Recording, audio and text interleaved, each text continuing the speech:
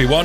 Welcome back to the Internet Report's Pulse Update, the bi-weekly podcast where we discuss what's up, what's down, what's working and what's not working, and generally keeping our finger on the pulse of how the internet is holding up. This week we're discussing payment problems for Square merchants, data center related disruptions at Applied Digital and the University of California, Berkeley, and issues experienced by Russia's .ru domain. I'm Barry Collins, and I'll be hosting today with Mike Hicks, Principal Solutions Analyst at Thousand Eyes. As always, we've included chapters in the episode description below, so you can skip ahead to the sections that are most interesting to you. And if you haven't already, we'd love you to take a moment to like and subscribe. For all our YouTube listeners, don't forget that we also release this show on all the major podcast platforms, so feel free to follow us over at Spotify, Apple Podcasts, or wherever you like to listen. On with the show. And we start with that disruption for Square merchants. I asked Mike to explain what happened. Yeah, it's interesting, this one, Barry. So this was a problem essentially with the two-factor authentication, or the identified issue with two-factor authentication. So as you know, two-factor authentications where you make a request and then you have to get some challenge coming back. Now, what occurred in this place, it appeared to be some issue with the back-end system. So what was issuing the SMS calls with the authentication code to go in, which meant that they couldn't authenticate, which meant they couldn't log on to the system. So the system was up, they just couldn't get to it. Two-factor authentication is great, essential even, but doesn't it also double your chances of disruption? It does, and it's also very necessary. So we have to have these sort of two-factor authentications. And actually, going back to this one, what they were able to do is they identified where this problem system was. They said, okay, we have an issue with this, whatever it happened to be, issuing the SMS. So they recommended a backup. And if you look at the two-factor authentications, when you do it, there is alternative methods. So if you look, it'll say, okay, my normal method is to send SMS. Then if that fails, can I push an email? If that fails, do we want to make a phone call where you authenticate yourself by voice? And so obviously this then depends on how you're situated. You might not have your phone there. You might be in a system where you can receive data over your phone and all these things. So it gives you the different options there. So in this case, it didn't create this single point of aggregation failure because I could still work. I just couldn't use my preferred method of communication, as it were. Square was suggesting affected customers use alternative means of two-factor authentication. Does that show the importance of not creating single points of failure, as we've often talked about in the past? We're always rabbiting on, or I'm always rabbiting on about this concept of the complete service delivery chain. Where are my components in there? What's involved in that? Be it an outside power system, be it a third-party API, all these things, and identifying how all those parts operate. Because when we do that, we can identify, like you said, do I have any single points of aggregating failure in there? Obviously, two-factor authentication is like one of my foundational things. I need to authenticate to identify who I am so I can actually get onto the system to actually start to transact with it, as it were. In this case, be able to see if I've been paid or not. Therefore, then, so identifying these components, what they're able to do is to say, right, if this area of it fails, now we can actually shift over to this. Which is exactly what they did. So, right, our recommendation to carry on working is to use an alternate method. I put it to Mike that the problem for providers such as Square is that issues with two-factor authentication can sometimes be out of their control. A mobile network outage that prevents customers accessing SMS, for example. Yeah, exactly. So, they'll have a local provider who they'll connect into, but it all goes to be downstream. It could be into your provider, so where you're connected in, because again, we have these autonomous networks as they were sort of joined together, even from a cellular perspective and backhauling over the internet. So absolutely, it could be outside of their control. So again, identifying where these problems are, they can actually implement that workaround, that alternate process to actually sort of maintain the connectivity. Applied Digital has suffered an almost month-long outage at one of its data centers. I asked Mike to explain what the problem was there. Yeah, so it appears to be some sort of issue with an outside power utility. So just to give it some context, Applied Digital, which provides sort of co-location services for a number of organizations. Previously, they were doing sort of big cryptocurrency mining operations, but they're still now pivoting to sort of these intensive AI generative workloads around there. I say that to sort of give it context because what happens is they're actually receiving power. So there's some sort of issue within the outside utility providing that power to them, and it means they're not getting all the power they need. So if we consider, and again, I've sort of talked about this previously, I'm out in sort of rural Australia. I have a 3-phase power supply. If I drop one particular phase, I can't run all the systems in the house. I can only run some of the lights. I can't run the air conditioning and these types of things. So this is what appears to be happening here. And if you consider the types of loads they're actually trying to run at this facility, it means that they need to require a lot of power. So any sort of dip or any reduction in that power or drop of phase that they're getting into that power is going to be to cause sort of problems on the system. So they have to shut some of the systems down to be able to understand what they are. And again, this comes into the interconnected dependencies around there. So boiling that all down, it's a lack of power into the facility or reduction in power into the facility that appears to be then sort of causing this issue that they can't therefore run all the systems they need to. Issues such as these highlight the importance of power redundancy.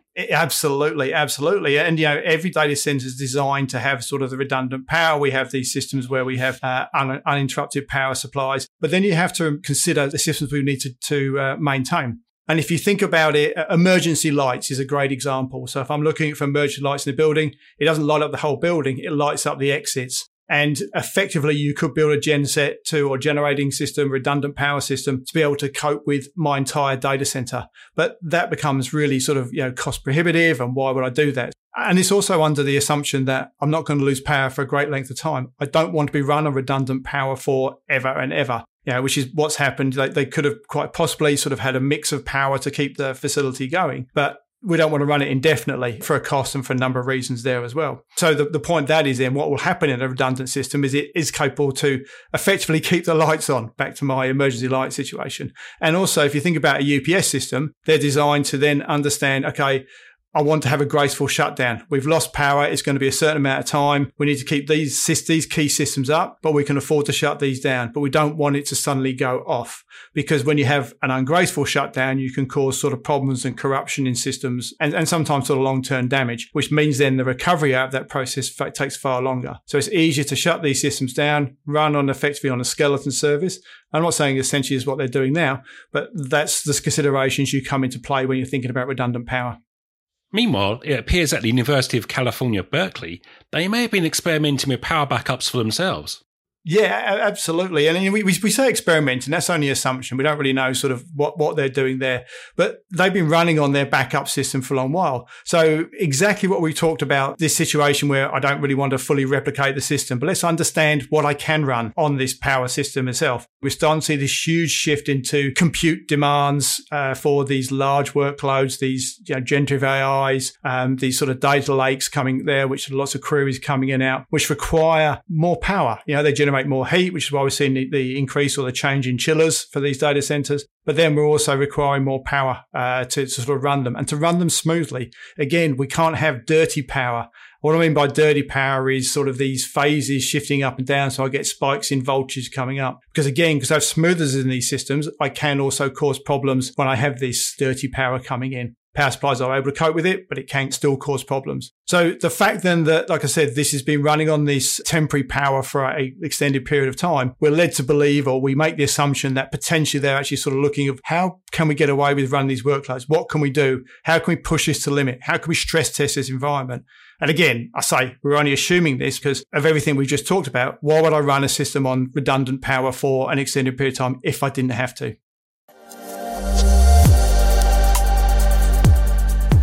Now for two quick roundups of issues Mike has spotted over the past fortnight. First, problems with reaching sites using Russia's .ru domain. So what appeared to happen here was something foundational in terms of DNS. What happened was sort of a load of Russian internet users were actually able to reach the .ru domain. So the main sort of Russian domain, which sort of hit a number of sites such as Yandex, which is their sort of main search engine, which they'll actually look to search things through. So what appeared to have happened, and we got this from one of their advisories, that there's this certification, this security essentially in Nova, you can actually put on top of the DNS so that you can authenticate to say, yep, this is the authoritative server. So I'm actually asking for this address. It's the right people. So this is DNSSEC, DNSSEC, which sort of adds its own signature to it. Now, we had a similar situation with the .au domain late last year where there was a problem with that certificate itself. So when you get a mismatch in a certificate, and this is a public key cryptography, so when you get a problem with that certificate and it doesn't match, effectively what you're saying is, I don't trust that source, and therefore then I can't go on and resolve the name. And then this is what we saw. We actually saw when we were trying to resolve specifically and trusting that DNS server that we were getting, or when we were looking for a trusted response from there, we were saying we're getting this failure, and therefore then it couldn't resolve. And you just saw the test stop. We couldn't go beyond the first stage. The second incident was a worrying attack on a children's hospital. This is quite sad. So we had this children's hospital in Chicago. It appears to be a victim of a ransomware attack. So, they did what a great thing to do is once it's identified, they took the network offline. So the network sort of went down. So it's obviously then accessible from them. But obviously we still have the maintenance of this hospital still need to go on. You still need to sort of do the patient records and things like that. So again, what we witnessed here said the right thing you do, take your network offline to sort of prevent anything else, and therefore then you can clean it up. What they then did was instigate these manual processes. So this meant sort of maybe entering records manually, setting up an external call center where sort of calls could be taken, and sort of resorting to sort of manual processes to make sure that the hospital still was able to function. Hospitals are increasingly coming under attack from ransomware. And it's not only the treasure trove of personal data that makes them an enticing target, according to Mike. The attack plane is reasonably large. And if you think about sort of lots of ransomwares, it typically can come in through some sort of phishing attack, somebody clicking on the wrong link. And because I have to have these people having access to all these systems, there's potential for sort of backdoor. So although they do a very good job of actually covering these systems, putting these firewalls in place, you still got to rely on this human factor involved there as well. And I said, so it's this combination of this very sort of large attack plane coupled with the fact then we have this rich amount of data that is essentially all linked together. Once I'm in, I have access to this information and sort of pull that stuff out there. Now we've reached that part of the show where we look at the overall outage trends. So, what's Mike seen in the outage numbers over the past fortnight? Yeah, so this has been kind of an interesting fortnight where we started to see. So the start of February actually coincided with an increase in global outages. When we compare that to the previous week, so we're sort of getting into early February or end of January into early February. But we actually saw these outages rise quite significantly. So from global outages observed, we sort of jumped from 126 to 265, which is actually over double. So it's a 110% increase. And then the following week, so the February 5th to 11th, there was another increase again, reasonably small. We're talking around 20%. But in the contrast, if I come back then into sort of the early weeks of January, it's actually still significant because, again, I've risen that 110%, then again, sort of another 20%. Now, if I flip that into the US, the story was slightly different. So I saw that first week, I saw a decrease. So I went from 55 to 45, which is a 17% drop when I sort of compare that to the previous week. And then it did sort of double at that point. But again, I'm coming off a reasonably small base. So I went up to 102%. If I take those sort of the two things together, we've talked about in the past where I actually look at the US-centric outages, and we've talked about this radiation of outages coming there, and we saw that they typically account for or contribute 40% of the all outages we saw. So because of this sort of large rise in global outages, we would sort of expect that to go. But remember, we saw that drop in US outages the first week. So this 2-week period, they sort of only accounted for 23% of the total outages we observed. If I go and look at those figures and why it was 23%, what I can actually start to see is that most of these seem to occur within the APJC region, and they're sort of tied to cloud service providers. So I saw this increase in cloud service provider outages that contributed to the overall global outages, and therefore then saw my US-centric outages in terms of how much they contributed drop down to 23%. APJC means Asia, Pacific, Japan and China, in case you're unfamiliar with the term. I asked Mike what might be causing the outage spike in the APJC region. When we saw this dramatic jump in numbers, that's the first thing I did. I sort of drill into it to see, okay, what could be causing this? And see a number of things when we go in there. So I actually saw a very regular cadence of these outages. So they were sort of frequently happening. And then they were sort of taking sort of number of servers at a time, but it was kind of restricted to a specific region within the APGC region. So there's a number of things we can actually sort of tie that down to. It might have been some sort of engineering work. It might have been some sort of maintenance sort of schedule. We might have been upgrading systems. It might have been some changes to a firewall, which actually then sort of saw some traffic effectively being blocked as it goes into that system. But the key thing that I would sort of want to take away from that is that although these numbers were sort of large, if we actually look at that from a global perspective, and then we look at the outage we had this week, none of them were attributed to that. So what we can actually say was, the impact was sort of restricted to within that region. It was sort of contained within that region, but that may have been then because data served out somewhere else. We had these alternatives, these backup processes, automated systems sort of took place. So users weren't or didn't appear to be significantly impacted, even though we saw this rise in numbers. Finally, let's look at the month-on-month figures. You may remember from a previous podcast that the outage figures dipped towards the end of December as companies eased off over the holidays. And then we go into January, we actually start to see this sort of rise. So over January, we saw a 17% rise of global outages. And again, remember, I'm comparing this to December, where so the rise in outages observed was sort of 558 to 653. And again, the US experienced like a 26% rise, where I saw 225 to 284. Now, if I go back, and I've actually just did this before we went on air, I actually look at sort of year over year, and these are fairly consistent. And again, it's what we'd expect. We've come out of the holiday period where we experienced or looked to this shutdown type of thing occurs. Not much changes. Let's not touch it so it doesn't break because people want to use it. We don't want our people being called in. But then we start to sort of come out of that break period and we start to instigate the maintenance techniques. And then we've had a few outages which have occurred in this early period, that we've talked about in the previous podcast that then sort of contribute in a number of interfaces we've seen.